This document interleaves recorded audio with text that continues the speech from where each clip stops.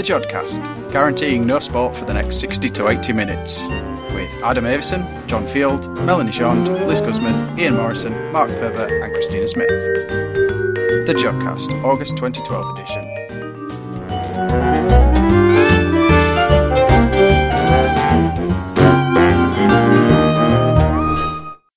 Hello and welcome to the Jodcast. I'm Adam Avison, and in the studio with me this month is Liz and Christina. Hello. Hi.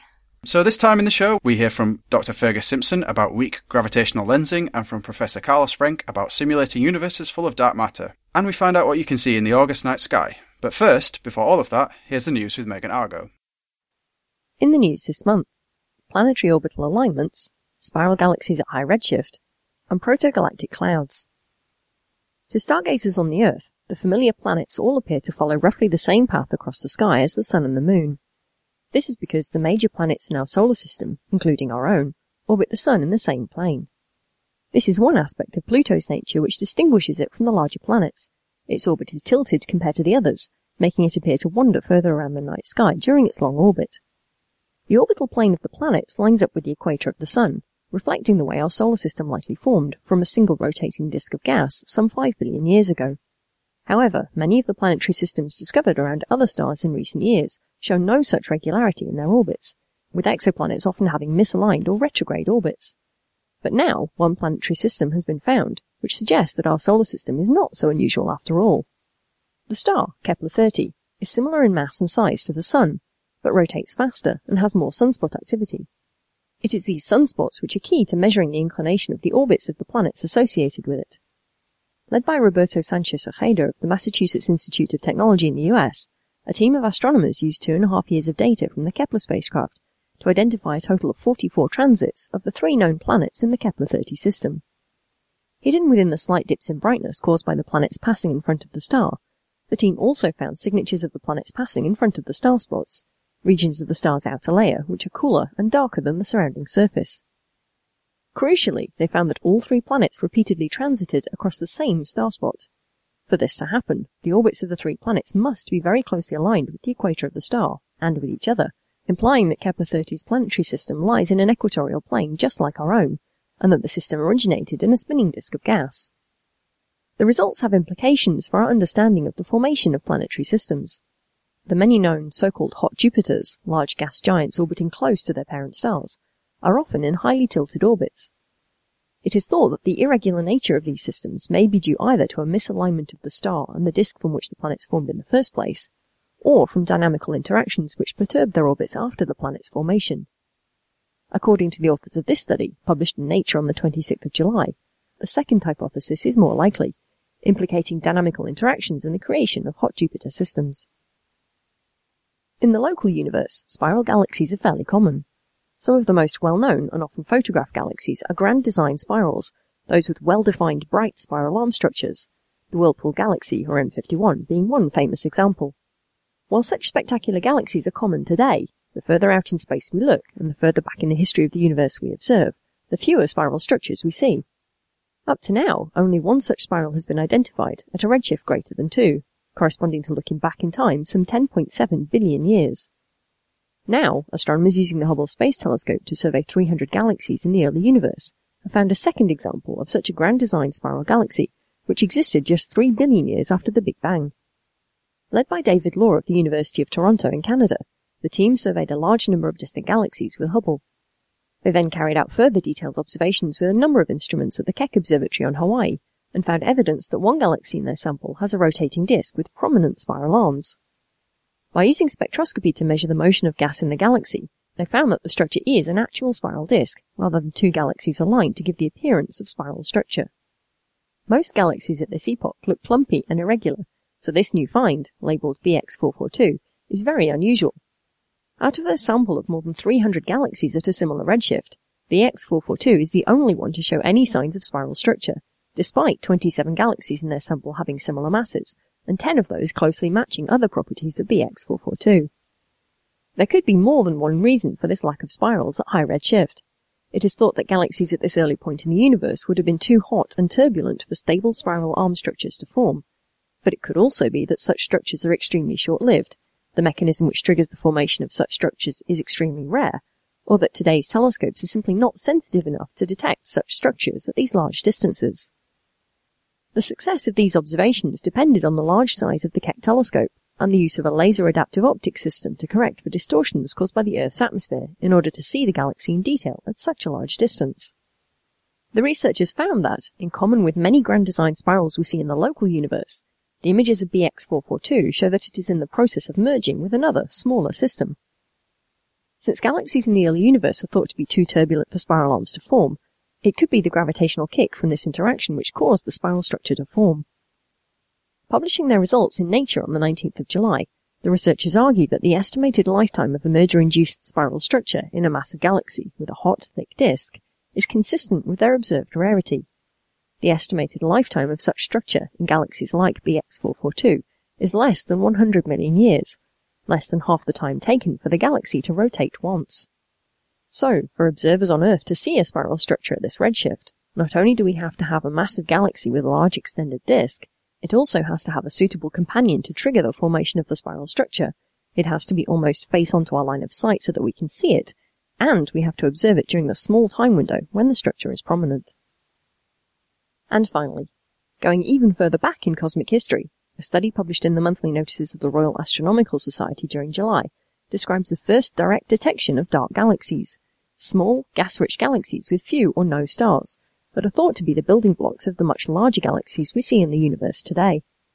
The trouble is, as the name suggests, since they have very few stars, they don't emit much light, making them incredibly difficult to detect. Led by Sebastiano Cantalupa at the University of California in the US, a team of astronomers have detected some of these mysterious objects for the first time. Such low-luminosity galaxies are predicted to exist by models of galaxy formation in the early universe, but, while hints of such dark galaxies have been seen before, this is the first time that they have been directly detected.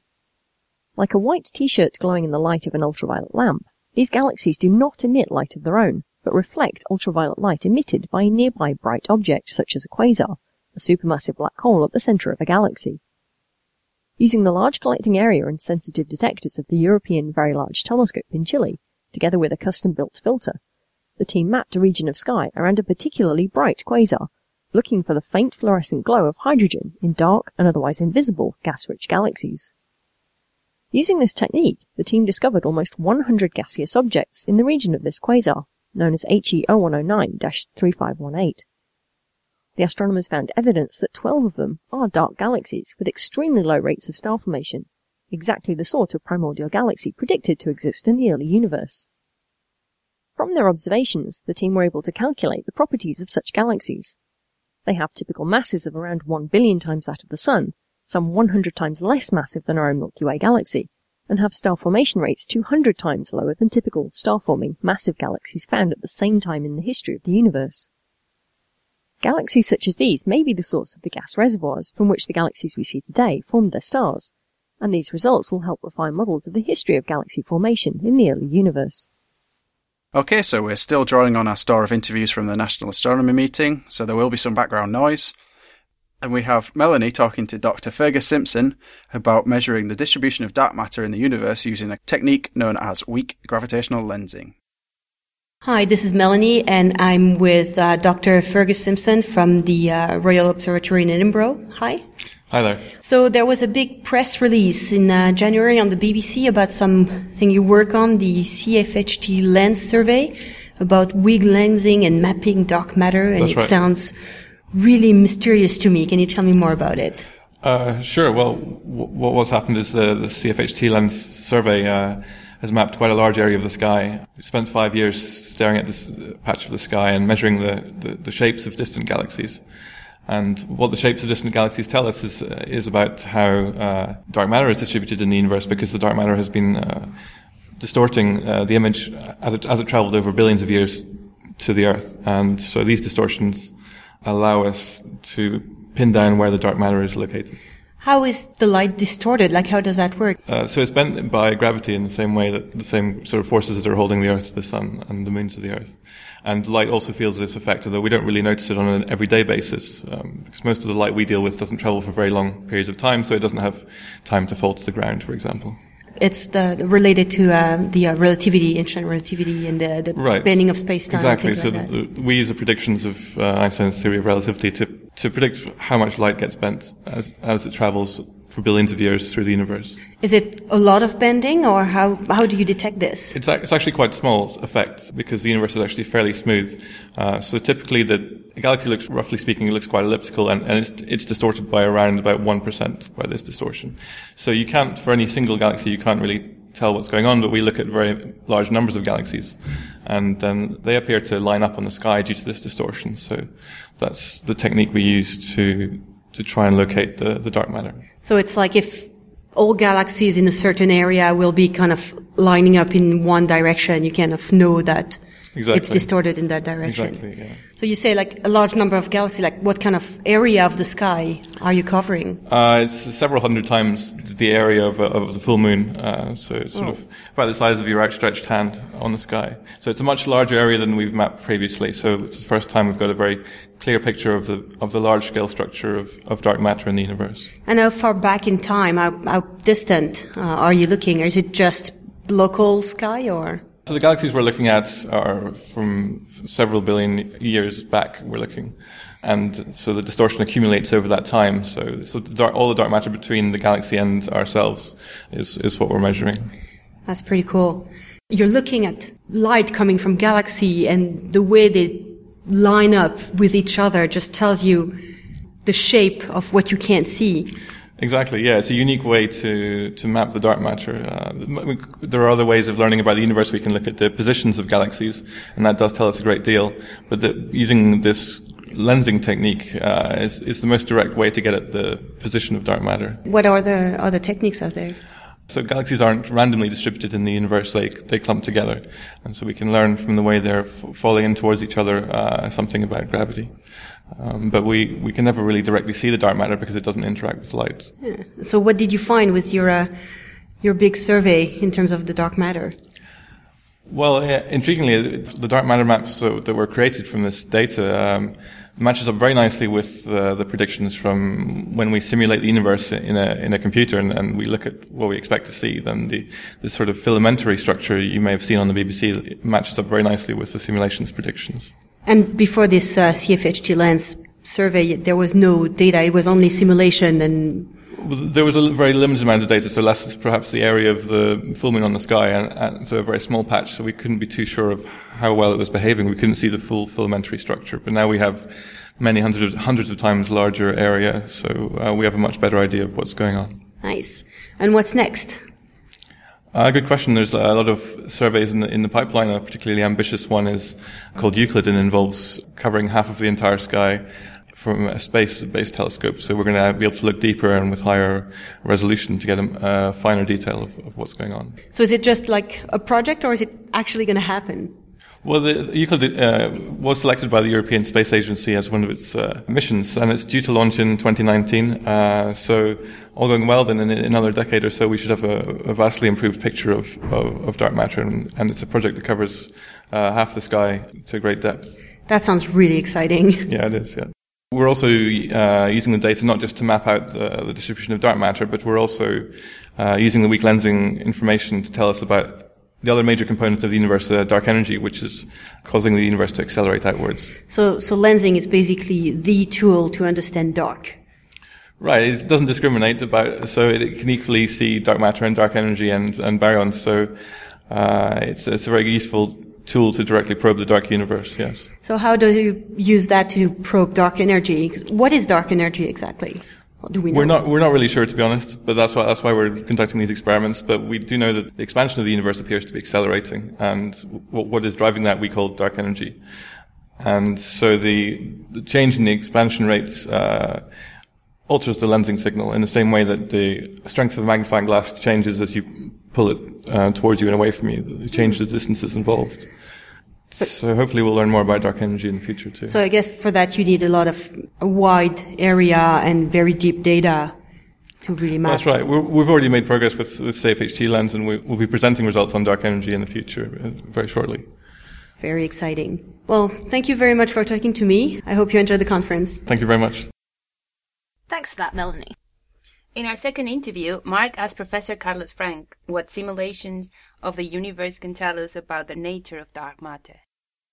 Our final plenary talk's just happened, and I've caught up with the speaker, which is Professor Carlos Frenk of the University of Durham, and he's been talking about simulations of the large-scale universe, and in particular, looking at the models of cold dark matter and warm dark matter. First of all, do you think you could just explain about what the standard cosmological model is? Well, we have one of the great success stories of astronomy of the last 30 years has been the development of what has now become the standard model of cosmology called the lambda CDM model, where lambda stands for Einstein's cosmological constant, no less, and CDM stands for cold dark matter. So in this standard model of cosmology, the universe, or the gravity in the universe, is overwhelmingly produced by exotic particles called cold dark matter particles that are very different from the particles that make normal atoms, of the particles that we and stars and planets are made of. These are very different. They are probably produced very early on in the history of the universe, and they are elementary particles that go the wrong way and produce the gravity in the universe. So that's the cold dark matter. The lambda stands for cosmological constant, or more generally for dark energy. And that is a component that of the universe that actually makes up the lion's share of the universe. Cold dark matter is probably only about 20% or so. This cosmological constant of dark energy is about 70%. And ordinary matter, the one that we know and love, makes only about 5% of what the universe contains. So this dark energy is responsible for the overall behavior of the universe, and in particular for the fact that our universe seems to be expanding at an ever-accelerating rate. That is almost certainly a consequence of the dark energy, which is pushing our universe, opposing the force of gravity that would, of course, try to make our universe slow down.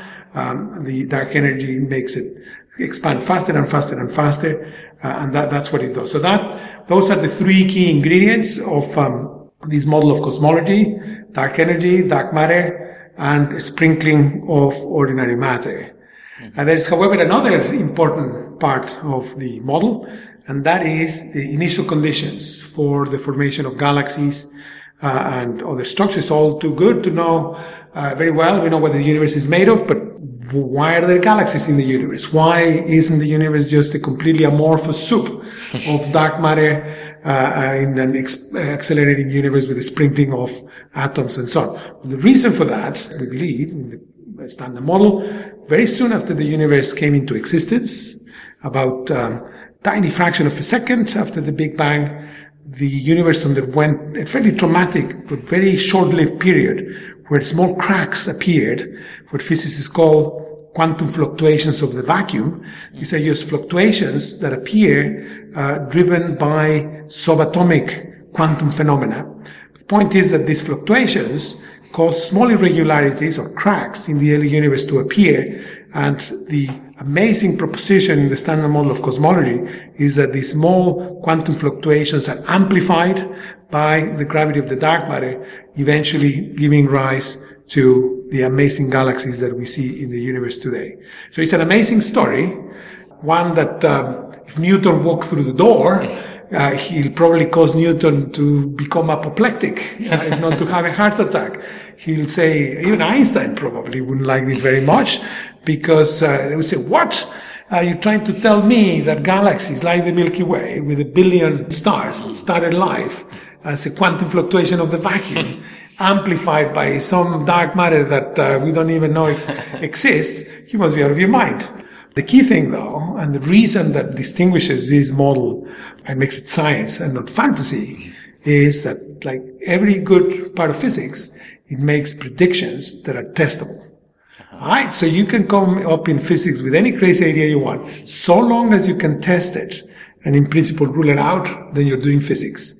If it's not testable, then you're doing something else, but not physics. And this lambda CDM model is testable, and it has been tested in great rigor and with very elegant experiments.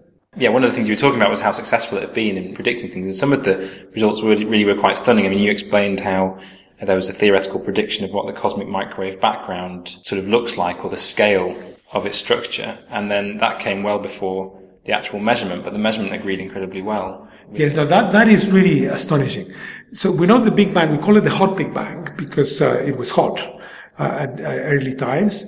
And this radiation, the early heat of the Big Bang, has been propagating throughout the 13.7 billion years that our universe has been around. And it's still around today, but now it's so cold because it's expanded so much that this heat appears now in the form of microwaves. Now, these microwaves were discovered in 1966 in one of the pinnacles, highlights of physics of the 20th century. And 40 years later, it was studied in enough detail for physicists to realize that there was an imprint in this heat left over from the Big Bang of those very same quantum fluctuations that lambda CDM predicts. And this imprint shows up small differences in the temperature of this radiation from one place to another. Very, very tiny differences. Remember, these are quantum fluctuations. Quantum are small things. So these are tiny little differences. For the 1 part in 100,000 in this temperature of the radiation, it was measured in 1993 by the COBE satellite. Again, another important milestone in cosmology because it gave us direct evidence that this idea that structure in the universe was seeded by these exotic subatomic phenomena occurring close to the Big Bang was not only not completely crazy and wild, but actually agreed with the evidence from this microwave background. So it was like the patchiness, essentially, of the radiation. The patchiness, yes. The radiation that comes to us from the Big Bang is not completely uniform. Its temperature is not the same everywhere. It's slightly different from one place to another. It's patchy. And I think many people will have seen these maps of that temperature. When the first map was produced in 1993, which, by the way, won the Nobel Prize in Physics to the person who made this map, called George Smoot, he referred to this pattern as almost like looking at the face of God, because imprinted in the little patches was the whole beginning of the universe. So yes, so that what is really remarkable is that with subsequent satellites, COBE discovered them, but these patches, but then they were measured with great accuracy 10 years later by the WMAP satellite. The amazing thing is that the details of these patches were actually predicted using the standard model of cosmology in the 1980s. And so that, I think, to me, is one of the most remarkable successes of physics, not just cosmology, ever. The fact that physicists working with this a priori crazy model made a prediction for the detailed structure of these hot and cold spots in the microwave background radiation. 10 years later, they were measured, and it was exactly as the theories had predicted. And the predictions are not trivial. The details that can be measured are exactly what the doctor ordered, exactly what the theory predicts. So it is wonderful to see in astrophysics and in cosmology that we can actually test these very fundamental ideas about the beginning of our universe and its evolution. So it seemed like a happy ending for that particular model, but you were explaining in your talk that in fact all is not entirely well with the theory of cold dark matter. Well, yes. I mean, the theory of cold dark matter is a very general theory, and it accounts for not only the microwave background radiation, but also for why galaxies look the way they do. It can tell us in a very compelling way why some galaxies are swirling disks of gas and stars, whereas others are elliptical galaxies. It tells us why galaxies are distributed in space the way they are. So it has many, many feathers to its cap. However, when we examine some of the more detailed predictions of this theory, now on scales of very small galaxies, what we call dwarf galaxies, and in particular satellites orbiting around the Milky Way, then something seems to be perhaps not quite right with the theory.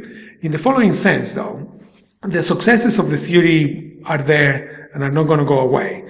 The question then is whether the assumption that the dark matter is cold is actually correct in detail, or whether it's a different kind of particle, what physicists call warm dark matter. What does temperature or coldness and warmth actually mean for dark matter? Yes, physicists loosely refer to these different types of particles by a temperature, cold and warm. All they're talking about, physicists in this context, is the fact that when these particles were produced in the very early universe, they were not at rest, they were moving. Cold particles are very sluggish particles that move very, very slowly, hence the name cold. Hot dark matter would be particles that move very, very fast, and warm dark matter are intermediate, move at intermediate velocities. So the names cold, warm, hot really refer to the size of these primordial velocities that these particles had when they were formed. Now, it turns out that the universe might have made cold particles, sluggish, very heavy particles, or it might have made particles that moved a little bit more, in which case they would be warm. And the two are very similar from the point of view of cosmology, very different from the point of view of particle physicists, particularly of particle physicists trying to discover these particles or detect them. It makes a huge difference whether it's a cold particle or a warm particle, because they interact in different ways with detectors and so on. However, from the point of view of cosmology, the differences are really relatively minor and manifest themselves only when you look in detail at the structure of these dwarf galaxies. There you expect to see differences, but on larger scales, it doesn't make any difference if it's cold or warm. It's just that until now we've all focused on cold because it was the simplest hypothesis to try. And now it seems to be this hypothesis perhaps breaking down on the scales of dwarfs, although not completely broken, by the way. There are ways out, but there seem to be problems that could be maybe a sign that actually the particle is not really a cold particle. It's actually a warm particle. But this is a difference of detail.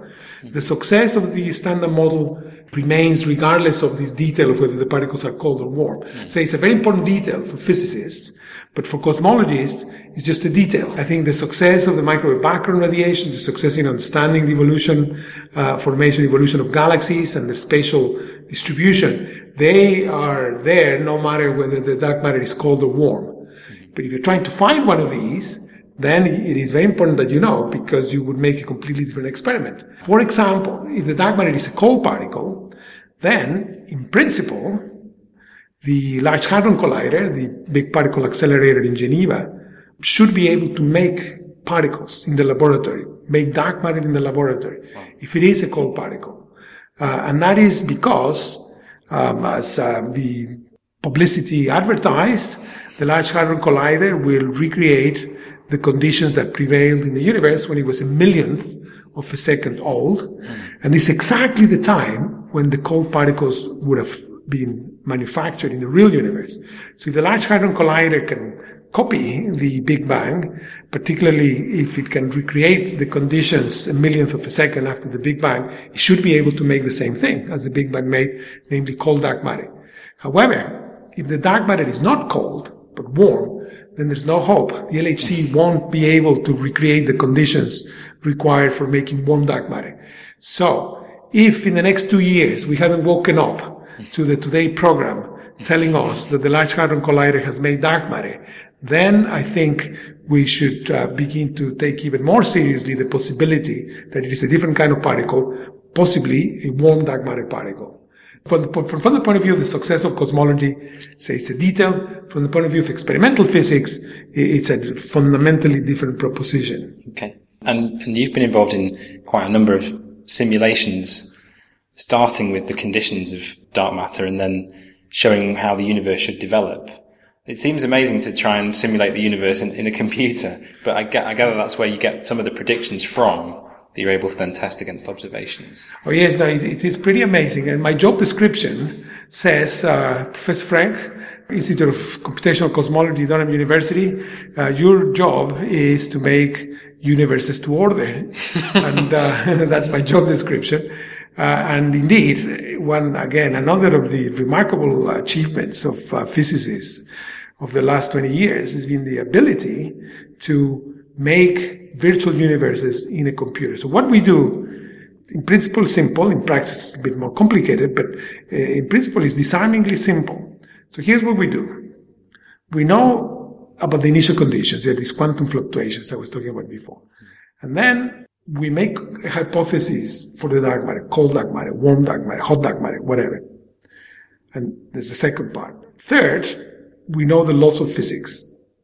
And we assume that the laws of physics that we know about here on Earth, like Newton's law of gravity, or the Boyle's law of gases, and so on, the ordinary laws of physics, apply not only here on Earth, but everywhere and at every time. So we program the computer with the equations that describe the laws of physics. We prime it with the initial conditions, with quantum fluctuations, make a hypothesis about the nature of the dark matter, and we let the computer solve the equations. Away goes the computer. You need a big computer for this, I should add. You need a supercomputer. Off it goes, comes back a few weeks or a few months later, and it's produced a virtual universe. In other words, it solved the equations of physics, telling us what a universe would look like if our hypotheses were correct. So in principle, that's what the real universe will have done. I mean, the real universe has solved the equations of physics, yes, in a manner of speaking, and that's what we do in computers. So the degree of realism with which we can now simulate the universe is really pretty awesome. We are able now in computers to make galaxies that look almost indistinguishable from the Milky Way. Wow. We can make stars. We haven't yet cracked fully, although there are advances here, the problem of making planets. But I think that's just around the corner. And then, once we've been able to make galaxies, stars, and planets, why stop there? I like to simulate a human. I like to simulate the origin of life. And eventually, if I live long enough, I like to simulate the origin of consciousness. Oh. Why not? If a computer can do a galaxy, why not do human consciousness? Well, you need a computer the size of the universe to simulate the universe, though, in the end. Well, yes, I mean, the computers, of course, are approximations to the real thing. And what limits the power of a computer is the complexity of the problem. If it turns out that, say, life is a lot more complex than we expect, then it will be very difficult to simulate the origin of life. But we should be optimistic and hope that at least the biochemical processes that gave rise to life should be amenable to computer simulation. I'm not so sure about consciousness. And in a way, it's scary to think that you can simulate consciousness, because if you can, what guarantee is there that there isn't somebody else somewhere else in the universe who's already cracked the problem, and we are nothing other than a computer simulation? Yeah. So I'd rather not think about that. It sort of stops being a simulation, doesn't it, once you've got a consciousness in the computer? Yeah. But well, coming back to the predictions for galaxies, you were talking about how to distinguish between cold and warm dark matter based on the amount of substructure in galaxies. Oh, yes. So the sort of clumpiness of matter within galaxies. And is that something that will be able to be tested with telescopes to try and solve astronomically? Yeah. Yes, I mean, it's sort of slightly paradoxical, but these dwarf galaxies, which most people kind of turn cold shoulder and turn their backs to and turn their noses up at these small galaxies, because they're very small, you can hardly see them. Astronomers weren't really interested in them because they're so hard to observe. Yet, it may be paradoxically that these little dwarf galaxies have the key to the great mystery of the identity of the dark matter. And the reason is that cold dark matter, warm dark matter make identical predictions on the scales of galaxies, galaxy clusters, microwave background radiation, but they make subtly different predictions on the scales of these dwarf galaxies. For example, in the case of warm dark matter, we expect far fewer dwarf galaxies than in the case of cold dark matter. Moreover, we expect the dark matter clumps in which these dwarf galaxies live to be slightly different from the case of cold dark matter. And the interesting thing is that the theory again makes very definitive predictions, which are in principle testable with observations that can be carried out already with the biggest telescopes we have, and it would become routine with the next generation of telescopes. So the big telescopes that are now in the pipeline, like the European extremely large telescope, for instance, which we hope will be built in the next 20 years or so, they will make it routine to measure the properties that need to be measured for the stars in dwarf galaxies to unlock the mystery of the dark matter. So it is there. Mm-hmm. So the mystery is there. We have the key. It's in the dwarf galaxies. We just need to be able to put the key in the lock.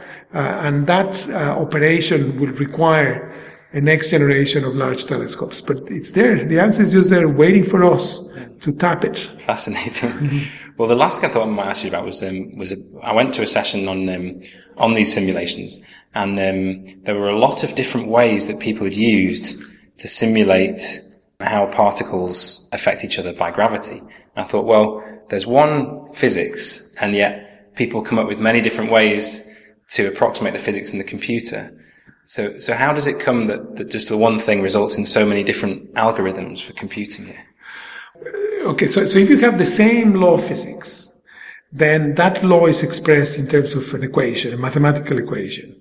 Now, some of these equations are very complicated because they're not simple algebraic equations that were mathematicians call partial differential equations, nonlinear partial differential equations. Sounds very fancy, and it is very fancy. So solving these equations in a computer is very hard. And it could take a long, long time in a computer. If you don't design an effective and efficient algorithm, it would take you a long time to solve these equations.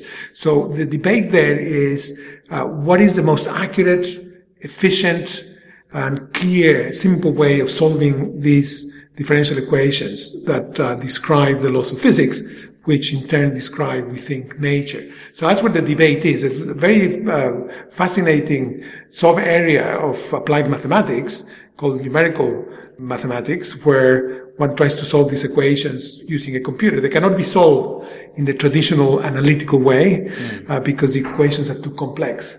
But that's why you were at a session with people. Possibly I wasn't at that session, but I've been in sessions like that, bragging as to who has the best way to solve these equations. And it is important because to be able to do a realistic simulation, of course, one needs to be able to solve the equations as accurately and as efficiently as possible. As it is, we already use, for the simulations I was talking about today, one of the largest supercomputers in Europe. And we have to monopolize that supercomputer for months at a time, to the extreme annoyance of chemists and other physicists who also want to use the computer. Luckily, we are doing a very appealing and sexy problem, which is the structure of the universe. But so having efficient algorithms is absolutely vital. And actually, and that's the reason why, combined with the power and amazing technological developments in computer technology, that the subject has taken off the way it has. It's not just the technology, it's not just quicker computers, more computers, cheaper computers, but it's also the mathematics behind it that has made this explosion possible. So is that why you want to simulate a consciousness? Because maybe that will then create the best algorithm for doing a dark matter that's simulation. Right. You could get a computer, that's right, to program itself. we already do that at some level. Yeah. We already get the computers to design the algorithms to solve higher level, more complicated problems. So we already see how that can happen. So my great fear is that we will one day make a computer so powerful that it'll be able to unlock the mysteries of the universe. And my fear is that I'll go to the computer and I will say to the computer, well, tell me, please, what is the answer? And the computer will talk to me and say, look, you asked me to solve the problem. I've solved it.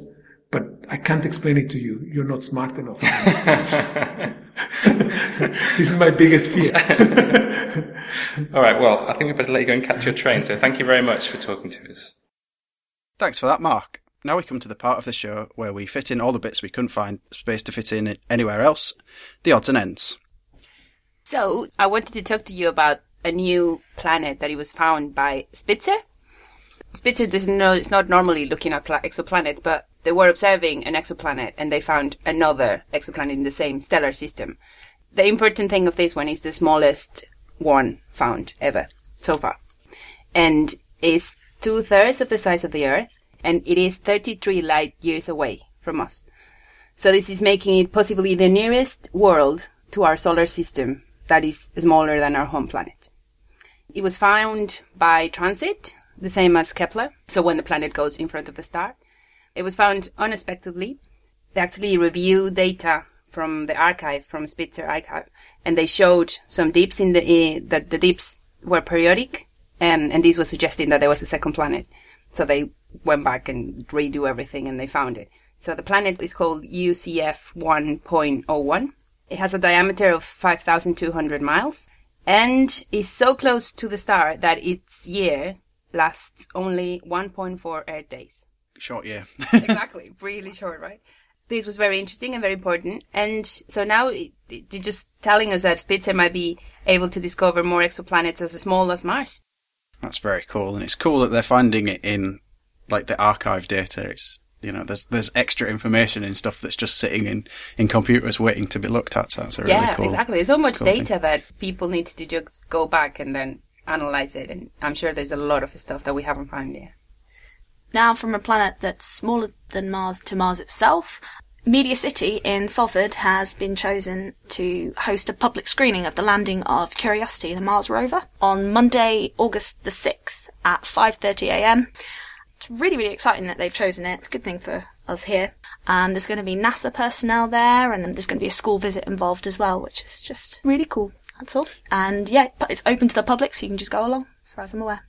But what time does it start? 5:30 a.m. Okay. So Pretty early. you'll have to get up really early, or you can stay all night. Stay up all night. Yeah, and I'll post some links to the website about it, and links to the rover information as well. Moving from Mars to slightly closer to home in the orbit of the Earth, the US government organisation, the Defence Advanced Research Projects Agency, or DARPA, are starting a project which they hope to create the technology to launch a satellite with some smaller satellites to harvest components from dead or zombie satellites that are already in orbit around the Earth, to use these components that aren't defunct to build new satellites in orbit. So you take what's dead and you take some bits off it and you build a new functioning satellite. So the article I was reading went for Franken satellites, which I think is quite a cool term. NASA's Jet Propulsion Lab have won a share of this money, and they're going to be developing the technology over the few years. The idea of it is that some smaller satellites go to the defunct satellites in orbit, pick off a particular component, and then move away and get picked up by a larger satellite, which is then sort of the building platform for building these new ones, which sounds both really cool, really science fiction-y, and slightly terrifying. I assume that the building will be remote controlled from Earth rather than robots building robots, because that's where the Borg starts. So this thing is literally just going to be putting it together in space. There's going to be no bringing it back to Earth, refitting. No, I think everything to do is to be done in orbit. I mean, it's expensive to go into space once, so going it several times is quite an expensive thing. So I think if they can do everything in orbit, it saves a load of money, and that's one of the key things, because the main thing that this is going to be working with is commercial satellites like telecommunications. Yeah, so that sounds really cool, so long as it doesn't go, Skynet on us. So, from Night of the Living Dead satellites to Night of the Lively Observing, here's what you can see in the northern night sky with Ian Morison. The night sky in August. But at least we don't have to wait up quite so late to see it. And what I will describe is the night sky at about 10 p.m. Right over and setting in the west is the bright star Arcturus, in Bootes, the herdsman. Coming over towards the south, we come past Corona Borealis, a little circlet of stars, through Hercules, which has, of course, that lovely globular cluster M13 on the right-hand side of the 4 stars that make up the keystone. And then, high overhead, we come to a very bright star called Vega, in the very small constellation of Lyra the Lyre. Vega in Lyra is one of the 3 stars that makes up the summer triangle. I'll say more about that in the highlights of the month. But that is along with Deneb in Cygnus the Swan, also high overhead. And below there you have Altair in Aquila the Eagle, a lovely part of the night sky with the Milky Way arcing all the way through. Rising over in the east, we now have the square of Pegasus, the winged horse, but upside down. One way of telling how dark the night sky is, and also partly how good your eyes are, is to count the number of stars you can actually see in the square of Pegasus. Typically I can see 4, but my son, who's much younger, can see something like 8 or 9. It's worth a try. Carrying on along the Milky Way, from Deneb, we come to that rather nice constellation of Cassiopeia, and then dropping down towards the horizon, is Perseus. In between Cassiopeia and Perseus is a very rich part of the Milky Way, including a lovely pair of open clusters, which are called the double cluster. Well worth looking out for. You can see it as a little hazy blob in a dark sky, but easily seen in binoculars. Well, what about the planets this month? Not bad, actually. Let's start with Jupiter. It's now visible in the pre-dawn sky, rising about 2 a.m. PST as August begins, and a couple of hours earlier by month's end. So it can be well seen at an elevation of more than 16 degrees before sunrise. Shining at magnitude -2.2, it starts August lying just 5 degrees above the star Aldebaran, the Eye of the Bull. It gradually leaves that area, the Hyades cluster, moving towards the horns of Taurus, and its magnitude increases to -3.3. At the same time, of course, as it's getting nearer, its angular diameter increases from 36 to 39 arcseconds. So even a small telescope will show plenty of detail, such as the equatorial bands and zones crossing the disk. You should also see up to 4 of the Galilean moons. Obviously, sometimes one is in front or behind, but usually we see at least 3. Well, moving on to Saturn. Now, Saturn and Mars are both ending their current apparitions, and hence seen low in the west after sunset. Saturn is shining at magnitude about +0.8, lying in Virgo, and it starts the month just 4.5 degrees north of the first magnitude star Spica, or Alpha Virginis, in the constellation of Virgo. It's moving slowly eastwards to end the month just a little bit further away. It has a disk 16.5 arcseconds across, and the rings are now at 14 degrees to the line of sight, so we get quite a good view, in fact, of the northern part, the northern side of Saturn. Its rings span about 37 arcseconds, so can be well seen. And also, you should be able to pick up its largest satellite, Titan. It lies south of Saturn on August the 8th, north on the 16th, and south again on the 24th. What about Mercury? It reaches its greatest western elongation on August the 16th, and then it has an angular distance from the Sun of 19 degrees. However, the plane of the ecliptic in the morning is at a shallow angle to the horizon, so it'll only be about 10 degrees above the horizon 30 minutes before sunrise. You probably need to use binoculars to see it, but obviously be careful when the sun rises. Brightens quickly during the month and reaches magnitude -0.1 on the 16th. Mercury continues to brighten throughout the month, finishing at -1, but it actually is dropping back down to the horizon, so harder to see. Well, Mars, again very close to Saturn, moving eastwards through Virgo, well past its best, an angular diameter of just about 5 arcseconds, so you won't really see any details on its salmon pink disk.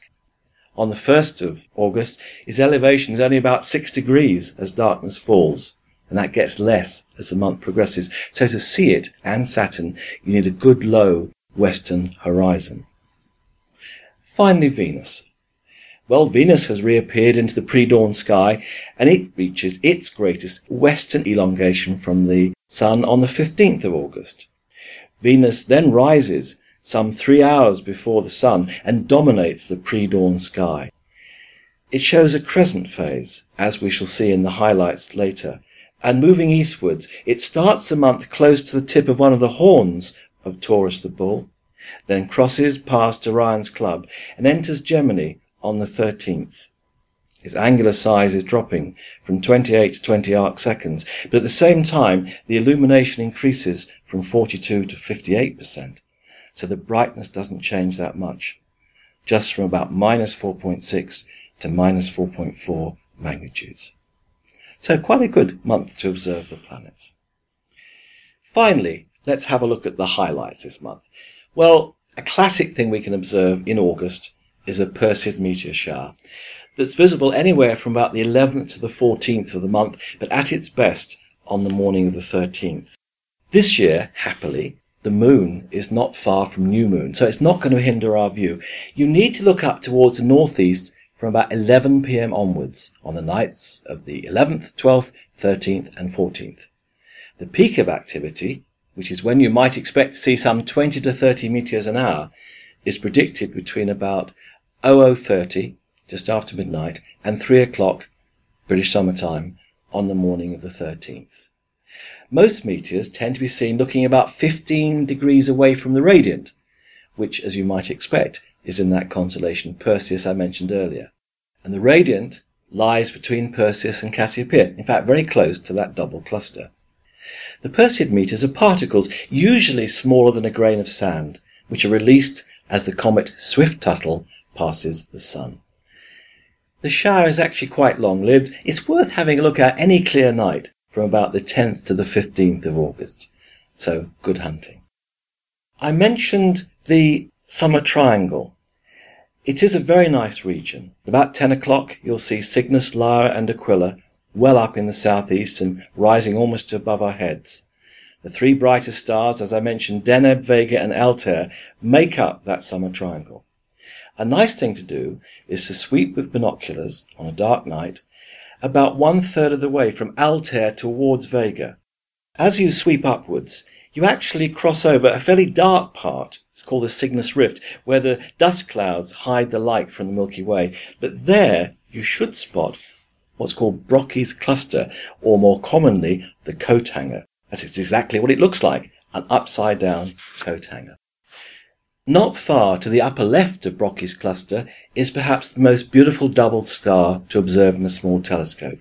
It's the star Albireo. It forms the head of Cygnus the Swan. At magnitude 3, it's the least brightest of the stars that make up part of Cygnus, which is actually called the Northern Cross. It's the bottom tip of the cross. However, with a small telescope, it's seen to be made up of two stars showing a beautiful colour contrast. The brighter third magnitude component, which actually is itself a double star, is amber in colour, whilst the 5.1 magnitude companion is blue-green, making a wonderful contrast. Their separation is 35 arc seconds, so they can easily be split, even under very poor seeing conditions. During the first 2 weeks of August, Saturn, Mars and Spica, Alpha Virginis, are in close formation low above the western horizon. On the 7th, they make up a very nice triangle, whilst on the 13th and 14th they'll lie almost in a straight line, with Saturn topmost and then Mars lying between Saturn and Spica. You may well need binoculars, because the night sky will still be fairly bright. On the 14th of August, we can see Venus very close to western elongation, as I mentioned, along with a thin, waning crescent moon. That should be quite nice to see if it's clear. And then on the 14th, there's a nice line of planets. Mercury has appeared above the horizon, and then you have Venus and Jupiter. Joining them, between Mercury and Venus, will lie a very thin, waning crescent moon. That should be a very nice skyscape to observe. August is the best month to observe the planet Neptune. It's closest to the Earth on the 24th of August. The probably best time to look for it is around the 17th, around new moon, when the skies are darkest. On the night sky, just put in night sky Jodrell Bank into Google, on that website I've given 2 star charts, an overall one to show its general location within the constellation of Aquarius, and also a more detailed one to try and help you find it. At magnitude 7.8, you should spot it with binoculars, and a telescope might even show it has a little bluish disk, which is just 2.4 arc seconds across. I must say, finding things like Neptune is when a go-to telescope mount is quite useful. Finally, on August the 31st, we have what is often called a blue moon. It is the second full moon in August.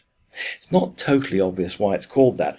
One thought is that in the 19th and early 20th centuries, the Maine Farmer's Almanac listed the third full moon in a group of 4 in a season as a blue moon, and it may have been highlighted in the almanac with the colour blue.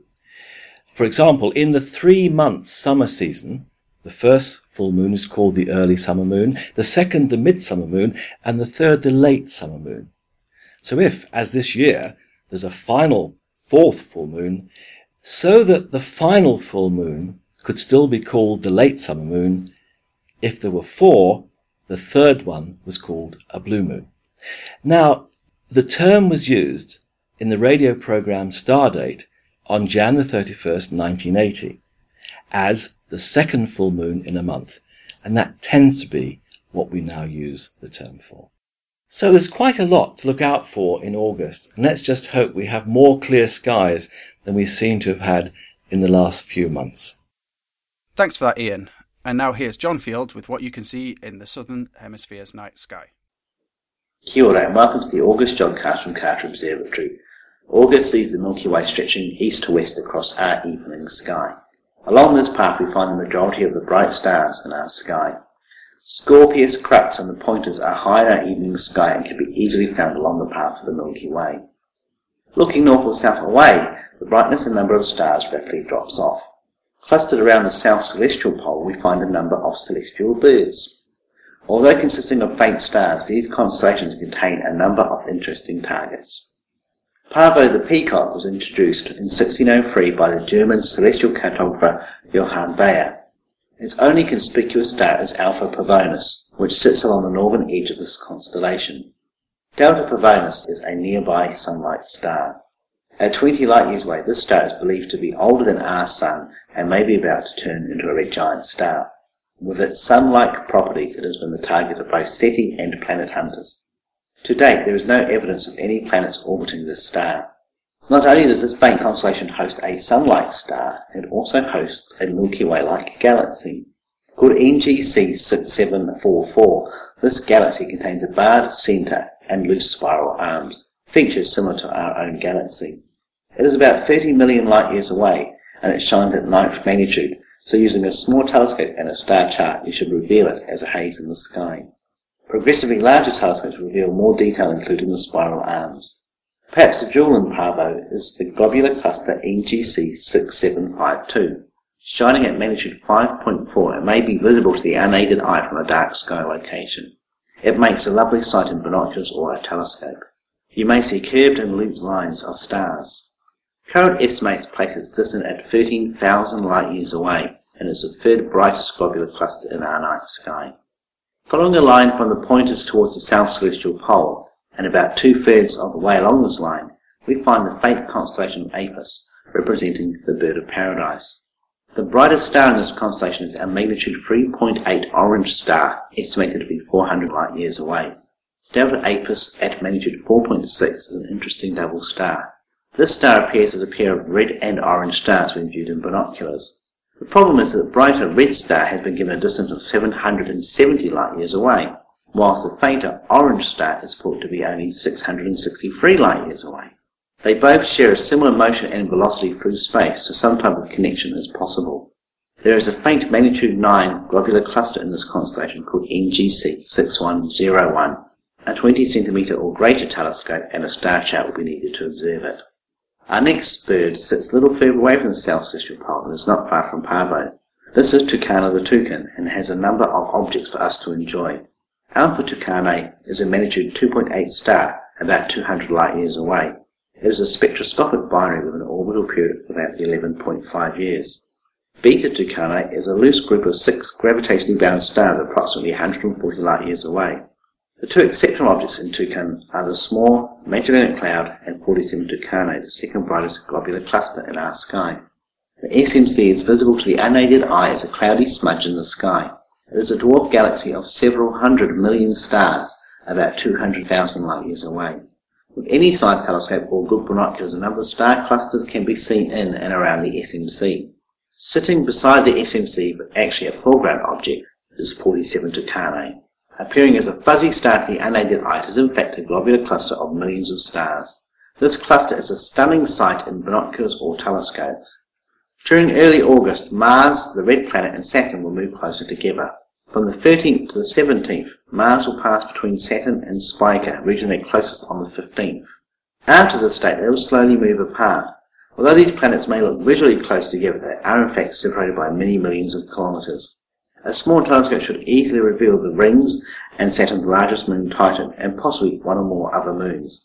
Mars, on the other hand, will reveal very little detail on its tiny disk.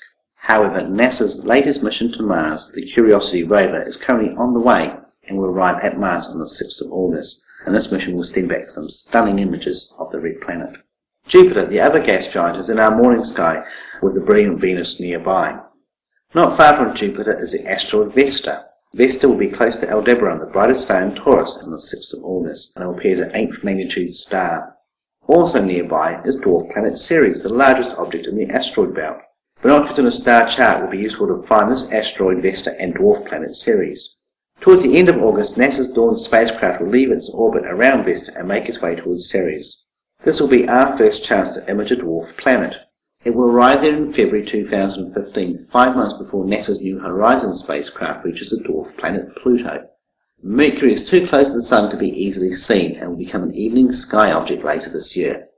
Many thanks for listening in to our Jodcast, and the team here at Carter Observatory wishes you clear skies. Thanks for that, John. Now on to the feedback.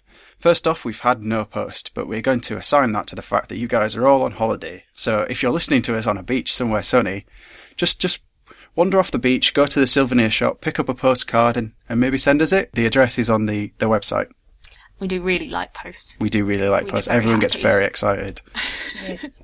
We also enjoy decorating the Jodcast studio with your postcards. We've had a message from Divide by Zero on our forum. It just says, thanks for the kind hosts and for their great shows. Jod on. And I'm sure that we all will keep jodding on. And on Twitter, we had a tweet from Red Tweet Down. And he said, the Jodcast theme makes me unexpectedly happy. Yay. Thank you for that.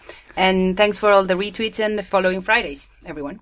And if you want to get in touch with us, you can do so via the website at www.jodcast.net. On the forum at forum.jodcast.net. On Twitter at twitter.com/Jodcast. On Facebook at facebook.com/Jodcast. On YouTube at youtube.com/Jodcast. And on Flickr at flickr.com/group/Jodcast. And don't forget, as I said, you can send us normal, conventional post, and the address is on the website. So all that remains is to thank Dr. Fergus Simpson and Professor Carlos Frenk for the interviews. The editors were Mark Perver, Megan Argo, Claire Bretherton, Melanie Shond, and Liz Guzman. The producer was Mark Perver. So until next time, Jod on. Bye. Bye.